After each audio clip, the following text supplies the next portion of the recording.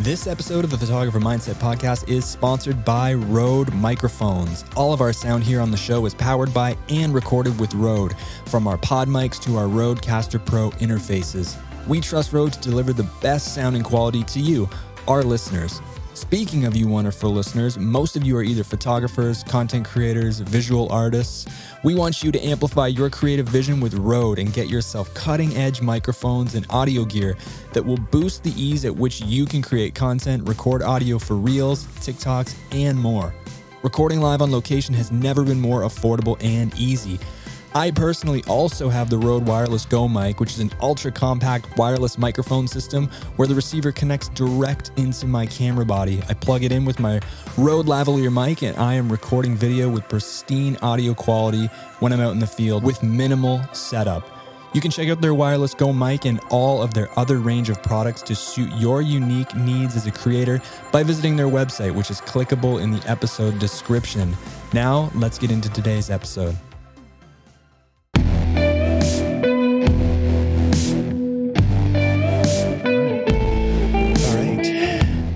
Funny enough, though, Aaron, I actually just made probably the best meal of all time. It took me and Haley I think it took us an hour and a half. We got festive. It was stuffed acorn squashes. Oh, wow. Walnuts and cranberries and celery and grilled onions and apples, wild rice. It was freaking amazing. It was the best thing I've ever eaten in my life. Holy Christmas. Yeah, but it was well deserved because I've been editing for probably 8 hours today. Client work, just some small commercial stuff. It came in it's just like it happens all at once or it doesn't happen at all, that type of thing. Yep, I do. So, but I actually have an interesting story about this. I won't disclose too much information just because, but I was shooting a gym in someone's basement. They're trying to start a personal, or I guess not start, but they already have. They're trying to grow a personal fitness business and like a massage therapy business out of their house. Mm-hmm. So I get called there we schedule for me to come in and shoot. And I get there and the ceiling is unfinished in the basement where the gym is. Huh. So there's rafters and plumbing and electrical wires and all this stuff that I had no idea about. Okay, I've driven an hour and a half to get to this place. Would have been useful information. Yeah, probably would have been useful to know, right? Or maybe, hey, call me when your ceiling's done. Because you can't crop that. You can't hide that out. 7 or 8 foot ceilings. Yeah. So I was like, oh my, like instant panic, right? Just like, what am I going to do? Like, I can't build this guy's ceiling in 30 minutes. Right. I can't Photoshop a ceiling in. Right. So it was like, for the first time in a while on a shoot where I had a brief moment of panic.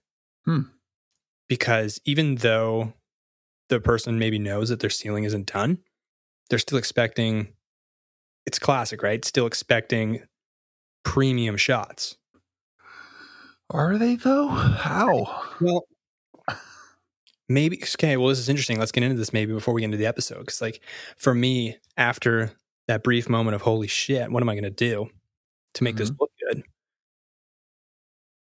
I did a weird thing. I would pick a random spot in the room and I would say, you're going to stand there and decide how with your zoom you're going to make a shot look good, despite the horrible card you've been dealt, I guess we'll call it. Yeah, that's where my head went. Like, time to change the angles. I had all this envisioned of what I wanted, but time to start over. On the fly. Yeah, I mean, because like, what was I going to do? Just like, I can't do it and go home? Mm-hmm. Right. No. So I thought it would be an interesting story to share. I just finished editing them. And also because understanding that your bar for quality might not be the same as your clients. Yeah. And what I mean by that is putting aside what you think is awful or not very good to just satisfy their want. Yeah. And I mean, what I'm learning from this or hearing is you can plan, plan, and some more planning. Right. And you cannot control the uncontrollable. Right. So you have to be ready to pivot through life as like the weather changes, and not freak out that it's not going as planned. Mm-hmm. Like be able to move and get it done. If you've had a freak out moment and decide like I'm going home because what I envisioned in my head was not possible, now you're taking money away from you, because alone, even if you had came back, you have to drive twice as much, right? Who knows what else happens in that time? So to be able to pivot and nail it is that's a strong, great fortitude. So a couple of things that went through my mind before we move on here was just one, radical accountability. We talked about that. I should have asked for photos of the space. Like that's on me. So moving forward, of course, now talk about learning from mistakes. Here's a big one. A good one. Always ask your client for some iPhone photos of the place before you get there. Yeah. Save yourself some time. Because I could have set expectations before I even arrived on scene. Or I could have said, this, call me back when your ceiling's done. Right. So there was that.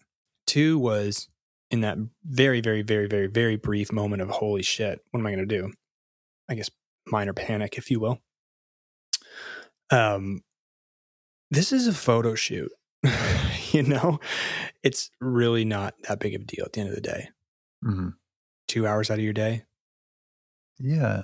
There's a million other clients. And then third was finding a way to set realistic expectations for this individual, but then also, hey, I should come back again when your ceiling's done. Not in like a scummy way, but this is a business. Why not generate more opportunities for yourself? Right. That's a great point. Like we can do before and afters. Yep. You can promote the renovation of your space, turning a real unfortunate, well, not real unfortunate, but a less than ideal situation into more revenue and a positive, I guess, for both. Anyways, I thought I'd share that to start our episode. It's cool, and it changes the eye, it changes the angles, I would imagine, where you are like, okay, I want to capture this whole, this whole gym, maybe some wide angle stuff, show the whole space. And then your mind changes to, oh, well, now I'm going to get in tight on some of the machines maybe. And, maybe more up down angles or uptight. You're right. Yeah. Changing those like things. Those up close full frame of the, of bikes and stuff. Yeah. Yep. So now you have that stuff that you may have missed had there been a ceiling, because it went right put to you that. out of your comfort zone. It took you out of the norm, the plan. And I think sometimes that's really valuable. We've talked about that at a popular spot, a pull off spot. I don't want to shoot where everyone's shooting, but if no one were here, I would shoot right here. If no one were here, I would shoot right here because it's great. But now that everyone's here, I need to kind of think outside of the box, and it's forcing me to find my own spot and find my own angle that's slightly different than what everyone's doing. I think we talked about that in the episode with Sapna Reddy and the one after it. Yeah. I think we had some conflicting views on that, but that's all right. Not you and I, but Sapna and myself. No, I did too. Yeah. Here's another. I'm going to let you in on a dirty secret too. Oh boy. This is everyone brace themselves. Okay. Brace yourself. This was the first shoot so first of all, some backstory. So I said it was a massage therapy clinic and a gym or personal training, fitness center out of someone's house. Gym in the basement, massage therapy upstairs. Really massage therapy space. Really, really, really nice. Sauna, indoor sauna, a really, really nice table, but it was in a room that was so small, right? And the lowest focal length I have is 24. So another, oh fuck moment, because I couldn't get all the stuff in frame. Yeah. I don't have a wide angle. I'm like, oh my God, I've never run into this problem, right? I pulled out my iPhone. No, you did not. I did. I went with the iPhone 0.5x, the fisheye, the wide angle, Mm-hmm. captured the whole room, threw it into Lightroom. They look great. Awesome. They look great. So don't hate on the iPhone. This is iPhone, I think 11. Yeah. 11. That fisheye is nice. I enjoy it. And it was actually, again, I shot with Dave Sanford recently for the first time. It was really fun. He was telling me how much he uses his iPhone for like professional photography, especially in Churchill when polar bears are close. Uh-huh.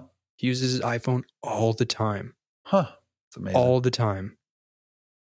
And just like sometimes the dynamic range often can't be beat. Like I know it comes out JPEG. Yeah. But it's a good tool. Like the new ones can shoot in RAW, I believe. Can they? Yeah. Anyways, don't hate on the iPhone. I resorted to it, and it just goes to show sometimes you gotta think outside the box and do what might go against every fiber in your body. Yeah, and I think the sentence "when polar bears are too close," that's a silly sentence. I think they're in tundra buggies. Oh my god. So yeah, but anyways, yeah, just even think about that. It's crazy.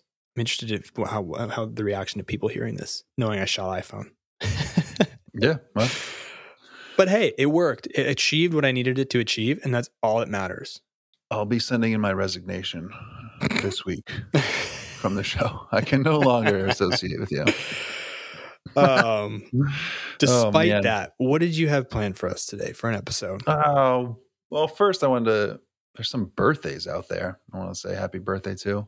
Really? Brooke just turned something, 29.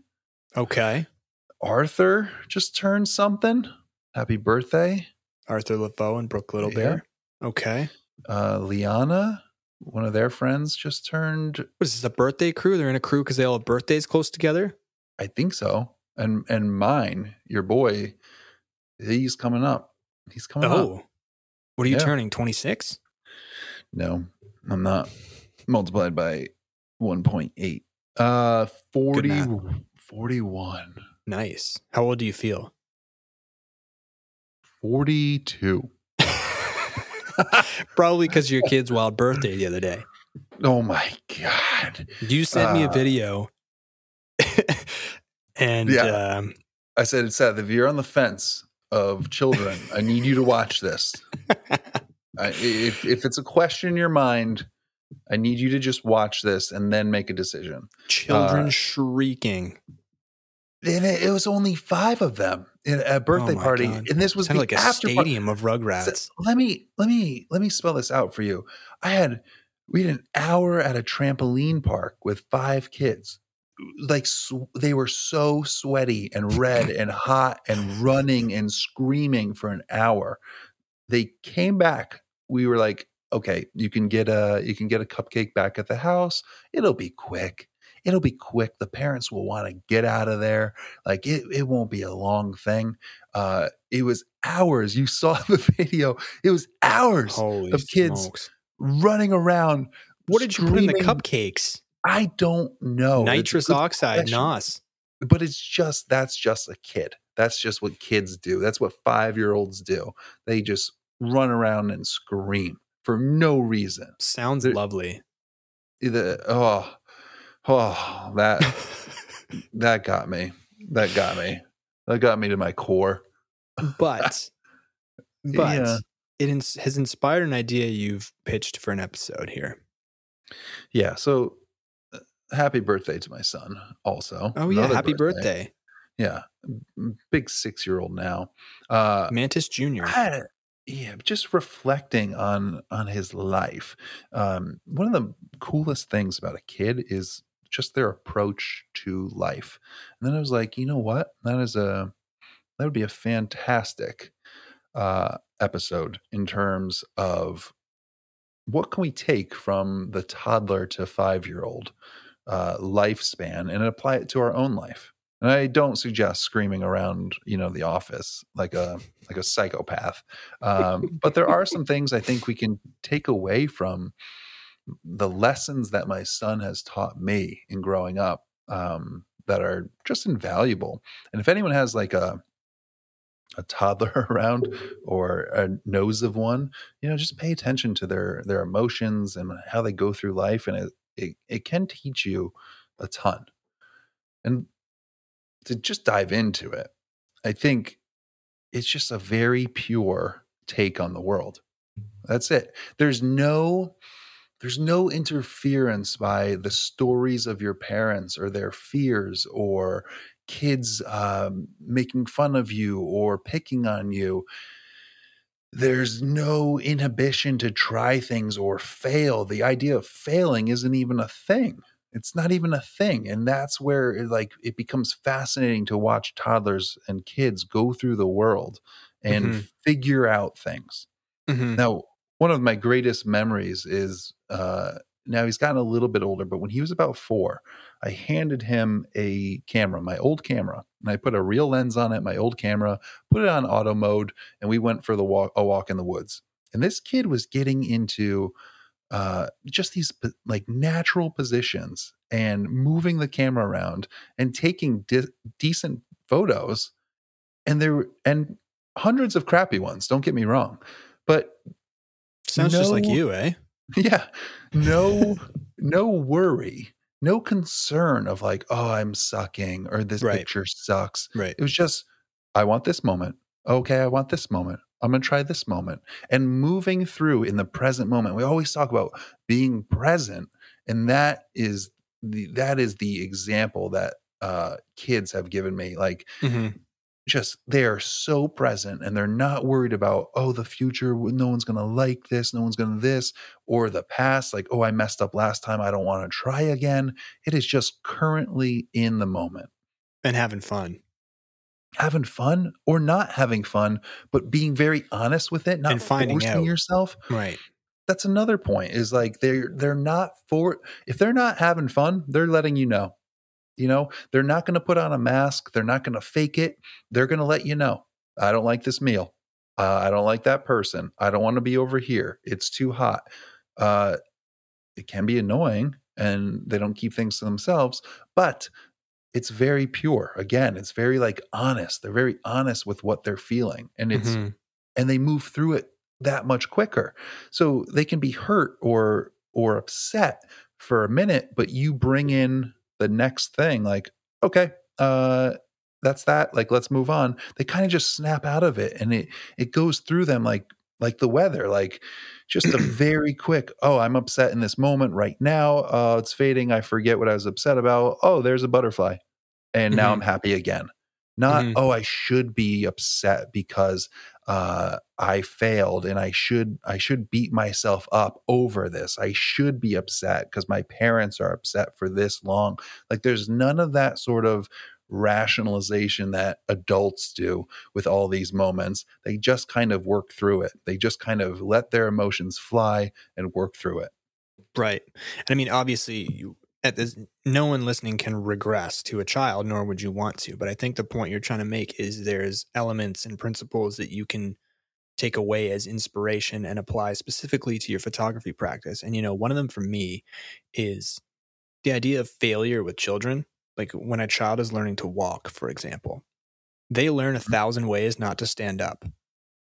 Right? Yeah. They learn 1,000 different ways that will land them right on their ass until they figure out the one way that will have them standing and walking forever. And for me, that's kind of the way I treat every project that's challenging that I go into, is that I'm going to fall on my butt 1,000 times. But if I just keep doing it and changing the approach, eventually I'll learn it and figure it out to the point where I'm running.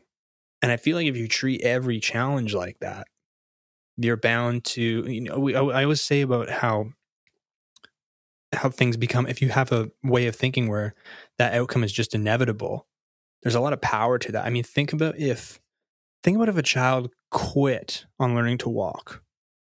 Like they fell down too many times and just decided, nah, I'm done. It's just not programmed. And I think getting back to that as adults, that mentality is important. Right. There's no fear of failure. Like how many walking's a necessity, a biological necessity, and it happens at a stage where we're not worried about our success in it. We're just kind of doing it, but it's a beautiful blueprint of what it takes to be successful in any sort of skill. So how many people in the world have tried and said, I want to play guitar, and pick it up, and they give it a go for a week and they're like, I'll never be able to do this. This is way too hard, and put it down. Done. Right? Mm-hmm. Like, not thousands and thousands of failures, just a couple of hours before they're like, this is not for me. Or photography, or scared to mess up, or scared to post something, scared to, try things on manual. Like, that's a really good example. Like, I'm nervous to go to manual and really understand what's going on, and make the mistakes tons of times, miss opportunities, miss photographs, but in the process of learning something that will help you way Mm-hmm. into the future. So I think that's a beautiful blueprint in terms of exactly what you're saying. So Mm-hmm. yeah, kids are so smart. But here's so the thing. They're so dumb, but they're so smart. Here's the thing, though. Fun has to come before the 1,000 failures because, outside of walking is a different example because that's entirely different. But if a kid's not having fun at something, they're not going to keep trying it 1,000 times, Mm-hmm. right? Think of a sport like soccer or something. Some kids hate soccer and some kids love it, right? Yeah. Some kids love water skiing, some don't. I mean, and it's so what I mean when I say fun has to come first is that you have to like it enough, whatever it may be, photography. You have to enjoy it so much that messing up 1,000,000 times is all right with you. And if messing up 1,000,000 times isn't all right with you, I really don't think that you have the level of passion for photography that you think you do. And that might be a hard pill to swallow, but at least you know. If you're okay with continually screwing up, learning, 2 steps forward, 1 step back, you're in the right ball game. Mm-hmm. Mm-hmm. And even before sports for kids, like, sports for kids is around my son's age, and he's starting to be influenced now by the stories, by the lenses of other people. My parents are going to be upset, or those kids said soccer's not cool. Like, they're starting to do this. That toddler just walking age is like this automatic, your brain is it's shut off to the noise. As another just great analogy, it's shut off to the noise of everything else, and it's just Tiger Woods like in, I am going to do this thing. Like, whether it's reach the jar of cookies that the toddler keeps going for, or I'm going to stand up until I figure this out. It's just like this automatic thing without this worry of what happens if I mess up. Mm-hmm. And now listen, worrying what happens when we mess up, that's a survival technique. And it's important as an adult to think about, I don't want to make a huge mistake here. I don't want to mess up. I don't want to mess up my finances. I don't want to crash my car. I don't want to do something dumb. I don't want to go run out and play into the street. And that's the bad end of what kids do. They don't know all the fears in the world that keeps us alive. But there is that balance. That fear can keep you not moving at all, right? Just completely stuck, afraid to make any mistakes, afraid to ever get hurt, afraid to ever fail, versus the kid that's like, I will do anything, and I will just keep trying. I'll keep jumping, off the jungle gym, and maybe skin my knee, break my ankle, whatever. But I really want to be able to jump up onto these bars, whatever the example is. They have this sort of reckless abandon, which can be like motivating and pretty beautiful and pretty just pure, I think. Mm-hmm. And I feel like when you really like something, your fear towards it is minimal. Does that make sense? I mean, I'll share a quick story with you. When I was probably 9 or 8, between 8 and 10, my dad, for a little bit of backstory, my dad was a professional race car driver. Did Daytona 24 hours. races like that, Road America, 24-hour endurance racing. So there's no one I feel safer in a car with. He's the only person I can actually nap in a car with driving. Fun fact. But anyways, so when I was between 8 and 10 years old, he took me to a go-kart track because I was thinking about getting into go-karting, right? Heard the stories about him, and he always talked about racing. We always watched F1 races growing up as I was growing up. And so he took me there, and we're watching this race, and these two kids older than me, probably 15, come around a corner, their wheels lock, and this one kid flips, go-kart flying through the air, lands right on his head, out cold. Ambulances come out. I'm like bawling my eyes out. I'm like, this kid just died in front of me. Jeez. Like literally 20 feet in front of me. And I'm screaming at him. I'm like, I want to go. Like, I don't want to watch this, right? Who would want to watch that? And he forced me to stay and watch so that I understood. It was like a test, right? A litmus test. So I understood the dangers. And if I was okay with the accepting it, then maybe auto racing was a sport for me. But my point being that if you really, that's a bit of an extreme example, but if you really, really, really, really are into something, your fear towards it is very minimal, and your fear of making a mistake is very minimal. Like F1 drivers, they don't think about the consequences, you know? So I think that's a very interesting thought as well. Yeah, it's along the lines of reducing your inhibitions, right? Like, have you ever seen I'm sure we all have, because it's really annoying. Have you ever seen a kid sing or dance in public? Right? Do they care who's watching? Right. Or what people think about them? They're doing their thing. Now, is that great for all adults to be, running around the mall, singing and dancing? No, it's a little crazy, but for kids, it's this beautiful thing. And they have this enormous capacity, I guess, to just be uninhibited. And as we get older, we put up these walls, we put up these barriers that constrict us from allowing that freedom to happen, allowing that creativity to happen, because we care what others think. Again, which is probably a good thing for society and civilization, but for creativity and becoming excellent at anything, or in business or financially or whatnot, there has to be that sort of risk in order to get that reward.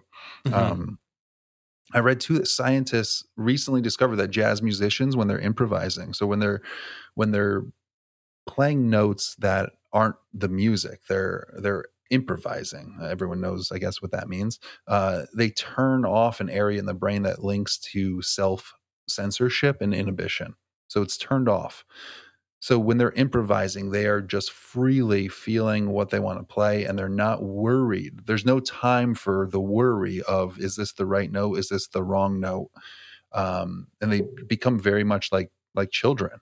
And I found that fascinating in terms of music. And I've always been able to see that in great musicians, this sort of almost their eyes roll back in their heads, right? And they're just in it, and they're playing. And for me, someone that plays music, that's never really a thing. I'm a little bit more, I don't want to make a mistake. There's inhibition. I do what's comfortable. I'm very calculated with my playing, and that's just who I am. But I think that's just a huge point too.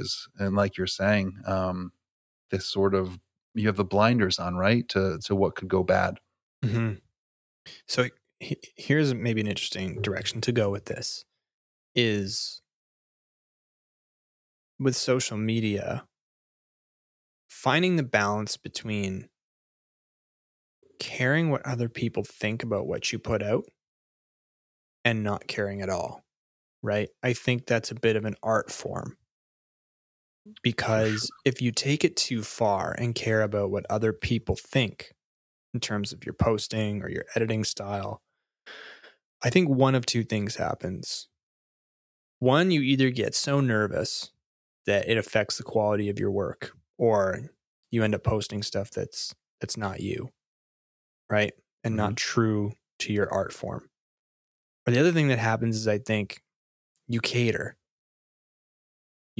to the populace. And if that gets out of hand, if you grow so much, you'll lose yourself.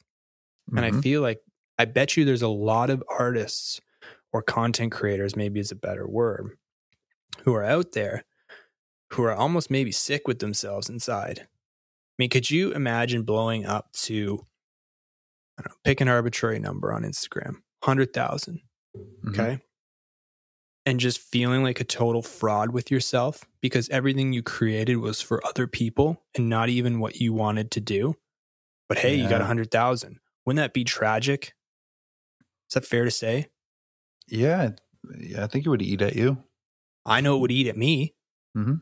I'd much rather sit and stay at a number, whatever it is, knowing I'm being true to myself and that a select group of people who I vibe with is like, that's cool. And I think that's the balance.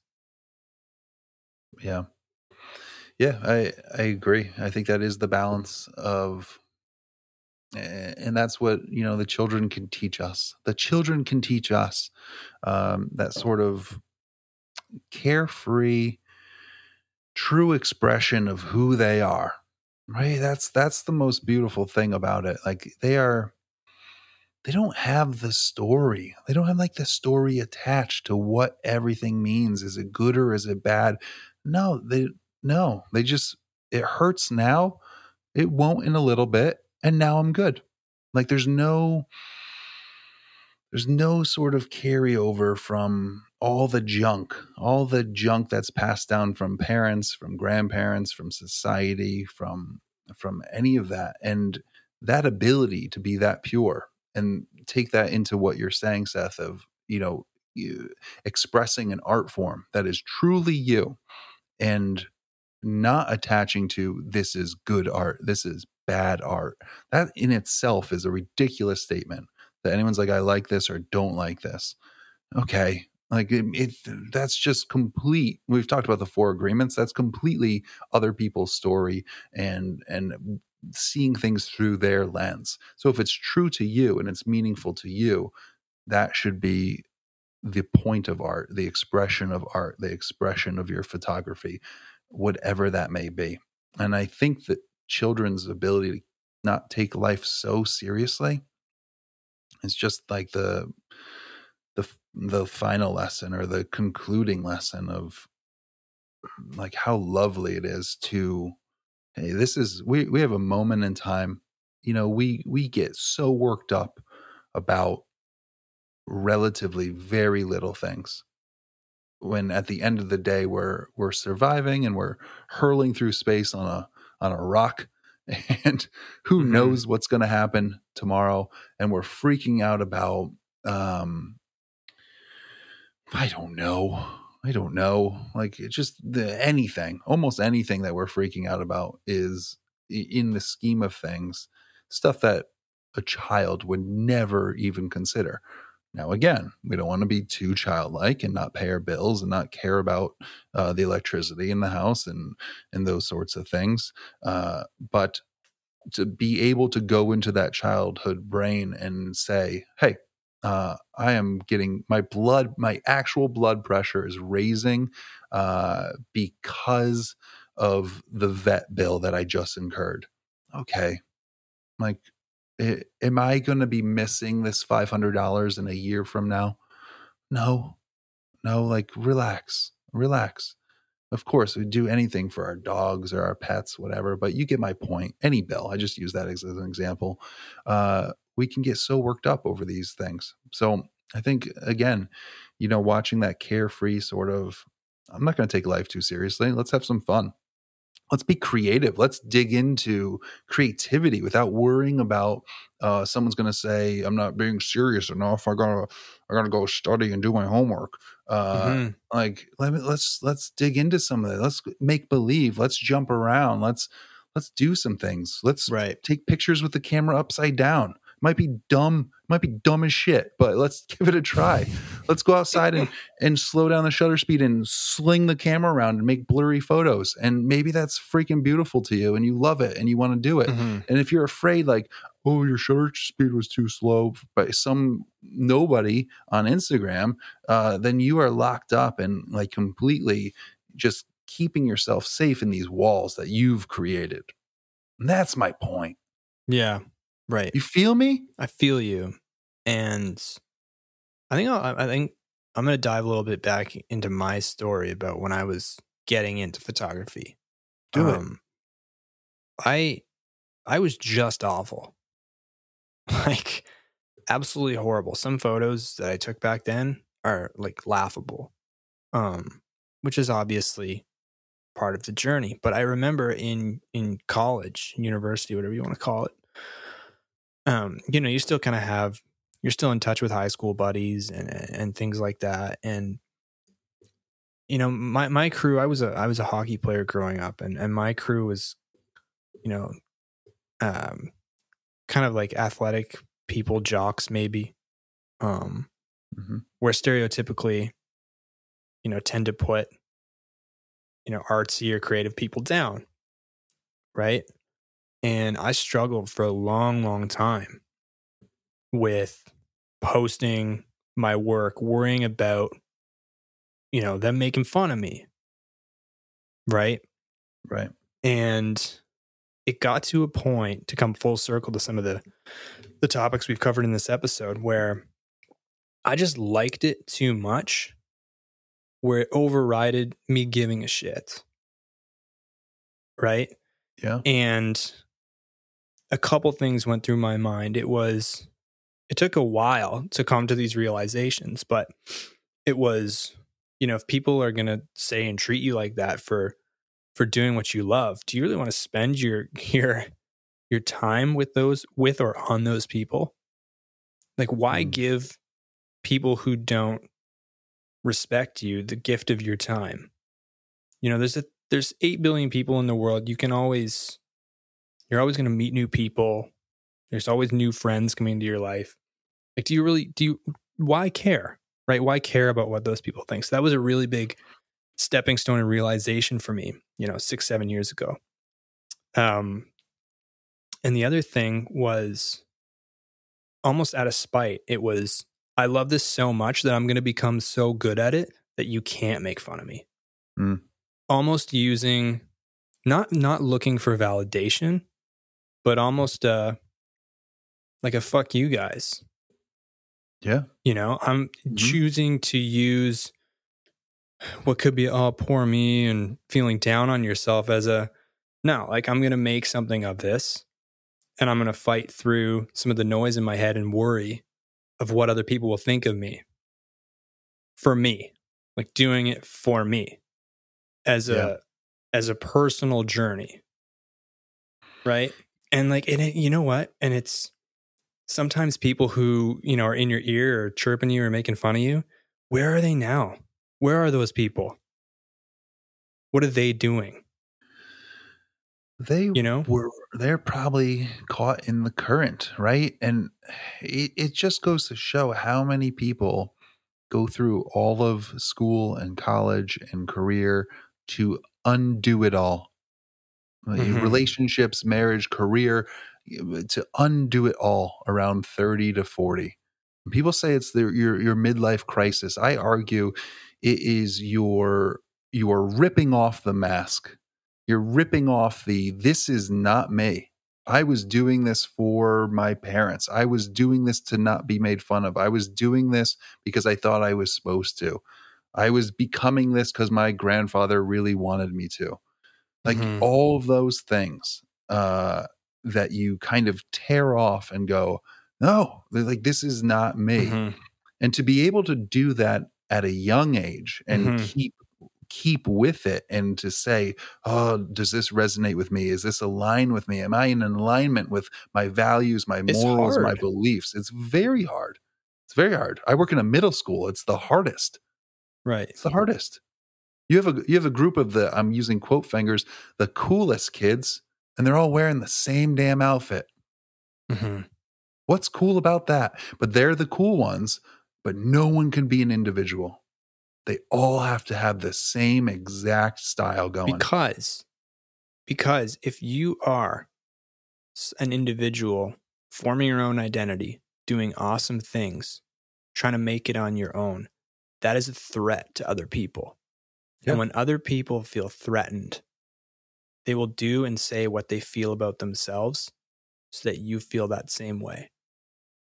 And I think when you understand that what people say and do to you in a negative way is a direct reflection of how they feel about themselves, you develop a level of empathy for those people. You know, for me, it went from, oh my God, it's painful what these people think about me, or I'm worried about what these people think to me, to I feel sorry for you. Right. And I think that switch is important. I think that switch is really, really, really, really important. And it's necessary to launching you on your way. I mean, we talk about crab bucket syndrome, right? What? Crab bucket syndrome? Like eating crabs? Have you like ever heard Maryland? of this? Have you ever heard of crab bucket syndrome? Is this the Canadian lobster joke? No, this is a real thing. Oh. This is a real thing for people who want to look into this. If you Google crab bucket, it's a real experiment. If you put a bunch of crabs, I think we mentioned this on the show. If you put a bunch of crabs into a bucket, this is a real thing. Mm-hmm.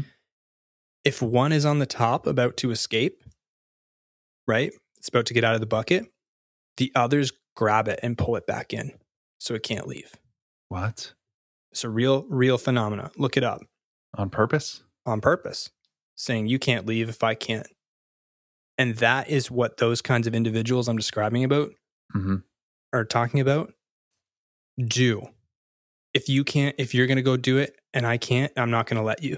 And that's what people who say negative things about you and try and hold you back are attempting to do, because it threatens them and their inability to go the same route as you, or to find the same level of direction and motivation as you. You're threatening people's character. And when you understand that and see it for what it is, and I guess become awake, you're unstoppable. You really are. Yeah. And I always like to dig deep to biological, what's the reasoning when we were as much as animals, in caves and in villages, and like what would be the reasoning? And I think a group of people, if you have an outlier that's expressing themselves and singing loudly and dancing on the fringe of town, and there's predators around or other villages that mean you harm, you're going to want that person to shut up, right? Like you're gonna try to knock them in line, just like the runt puppy gets a little bit beat up, or the puppies get beat up for biting by the mom. They rough them around to say like, hey, no, that's not how we act. Like, we don't act like that. That's going to get us into trouble. Stop it. Or that's a super attractive quality. Or that, which could potentially pull other people from your tribe to go follow that person, to go mate with that person, to do whatever. Yeah. It's threatened. You're threatened by people of that nature. For sure. There's this, it's very interesting, that sort of mob culture and just the assimilation of like, oh, that person's wearing that, I need to wear that. Like no self-thought. And it could be flattery, it could be, imitation's the highest form of flattery. It could be some of that as well. I think there's a lot of aspects to it. I guess to get back to where we were, that freedom that a child has to sing in public and not be like, oh, someone's going to make fun of me, or they're going to think I'm bad, or my voice isn't good enough. None of that goes through their head. They're just kind of doing their own thing, which is beautiful for them to find their own thing and to discover it. As we're an adult, I think I put it together for myself.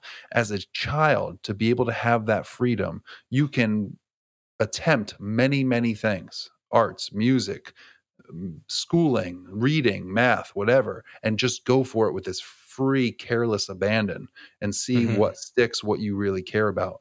As you get past that critical period, you talk about it all the time, that critical learning period of being a child and like learning an instrument at a very young age is way easier, or a foreign language or anything, than if you tried to pick up piano at 30 years old. It's going to be way more difficult.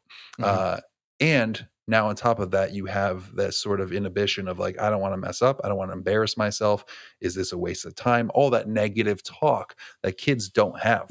They're not like, oh, I should be doing my other things. I should, oh, this is a waste of time. Why am I playing piano? No, they're just like, oh, I like piano right now. I want to play it. Like, that's it, you know?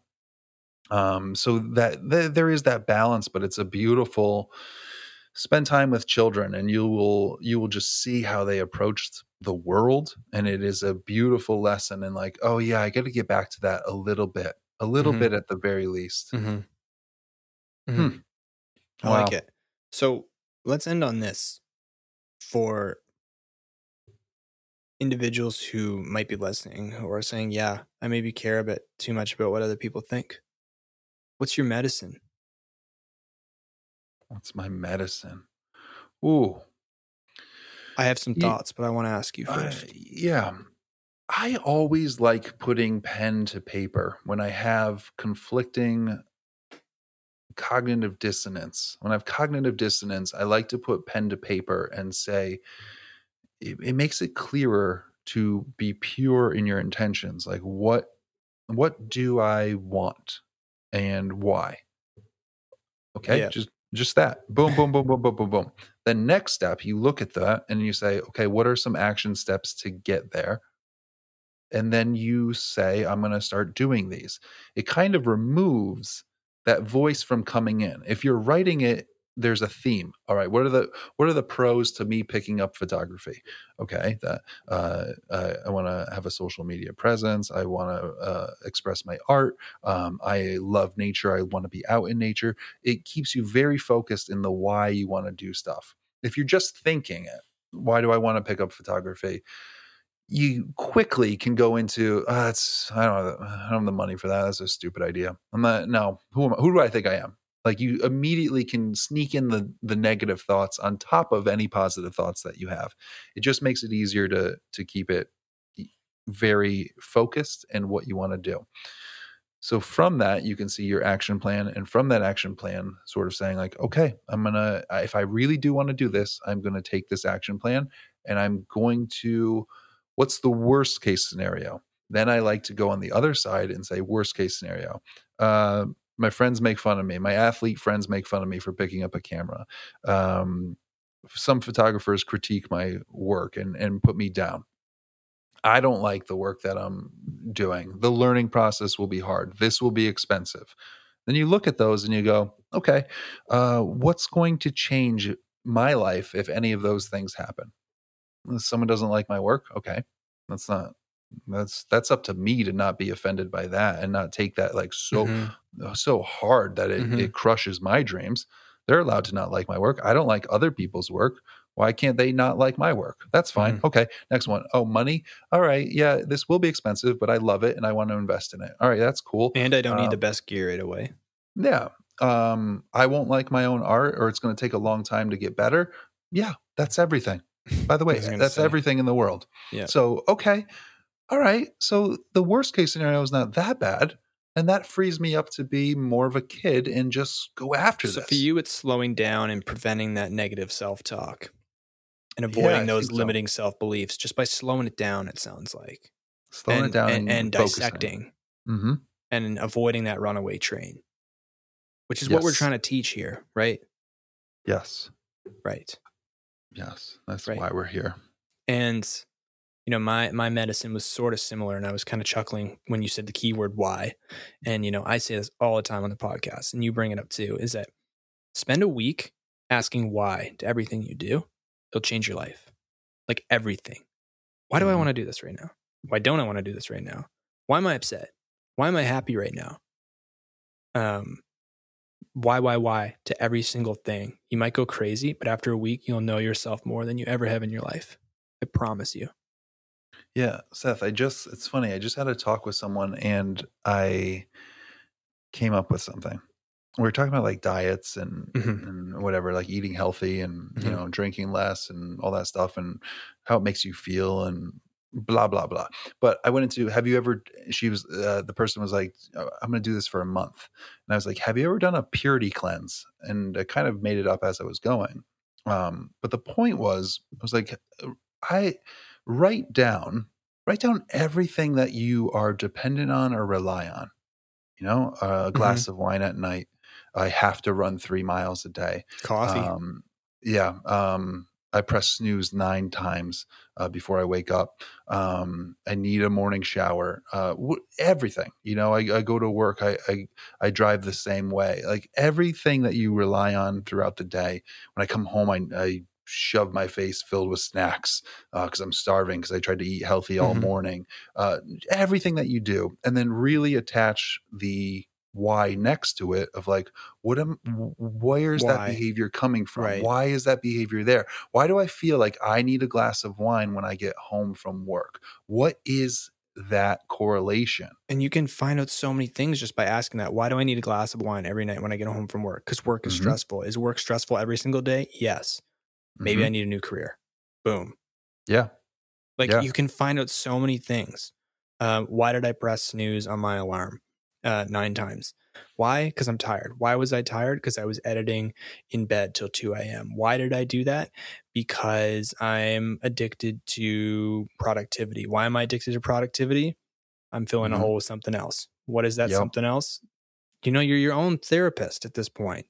Yes, you can really unpack a lot of stuff. Even I But heard you this see the once. train, right? Uh-huh. I heard this once and it blew my mind. If you set your alarm for 6 a.m. and you're pressing snooze 2, 3 times, you're starting off your day lying to yourself. You're Yeah. starting off your day with a You lie. said you were going to get up and you didn't. You set an alarm for 6 a.m. Now, it's a harsh example, maybe. Maybe you understand you can't get up like right away on one bell. So you need 2 bells. But the No, but I point see is what you're kind of still saying. there. Like you're setting an intention, 6 a.m., and you're allowing the snooze button to be a thing to support your inability to wake up and your inability to complete a contract that you have with yourself. It's albeit a small contract, but every morning, if you're kind of failing at the first thing, it sets your day off in a certain way, even subconsciously. Mhm. Every time you set this unbelievable standard of a diet or exercise routine and you don't fulfill it on day 1 or day 2 or day 3, you have this sort of conversation with like, oh, I can't do it. I can't do it. So think back to the point of, having reasonable goals, asking the whys, figuring out your Yeah. behaviors, figuring out what they're feeding, what they're doing, and act like a kid and sing in Why? public. Yeah. Why is so good, man. It's the best thing you can ask. Like for the alarm, Hmm. an example. Why did I press snooze? Or why did I set an unrealistic expectation for myself? Right. Right? Hmm. You know, Fascinating stuff. fascinating. Ask yourself why for a week, every What a chance you get. good, what a good convo, Seth. Yeah, I like this one. Whew. Seriously, I want people to do that. Yeah, me too. Find out. Not just him. I do too. Do it. Hear my dog having puppy dreams? Listen. I'm going to leave that in. Yeah, it's Sweet so dreams, cute. everyone. Oh, Aw. Aaron, Yeah. we have to do TPM artwork. Big shout out to Likely to Wander for Dixie. this week's TPM artwork. The Swan. I know this one stood out at me because in Grand Bend area, I know you don't know where that is, but people in Canada, Ontario will. The tundra swans come every winter, and there's thousands of them. And this made me think of that. And Yeah, I love hot and cold pastel backgrounds. yeah. I saw this photo myself, and before I even knew she had tagged us, and I'm so glad she did, because I was like, this is incredible. This is just the view, the lighting of it. It seems like it is like staged. It's incredible. Cool composition too. It's going with their episode, bold to cut off a lot of the bird, but it works here. Oh, it's amazing. And Dixie's such a cool woman. She's so nice and friendly. I've had many conversations with her. So I'm a big fan and really happy to see this photo be our TPM artwork of the week. And you know what? The swan. You grow up from what's the story? The ugly duckling, and just didn't quite fit in, right? But the duckling was doing its own thing and was confident and never stopped, and then blossomed into this beautiful swan. Wow, it came what full a story. Circle. Full circle. Awesome, this is unbelievable. Photo. Yeah, awesome photo. That's at Likely to Wander. Check out her work. There's lots of swans there recently. She looks like swans. Lots of other stuff, eagles, foxes, right up there with wildlife, high caliber wildlife shots. So thanks for being this week's TPM artwork, and remember to submit, everyone else, for your chance to have your artwork featured on Spotify. Yeah.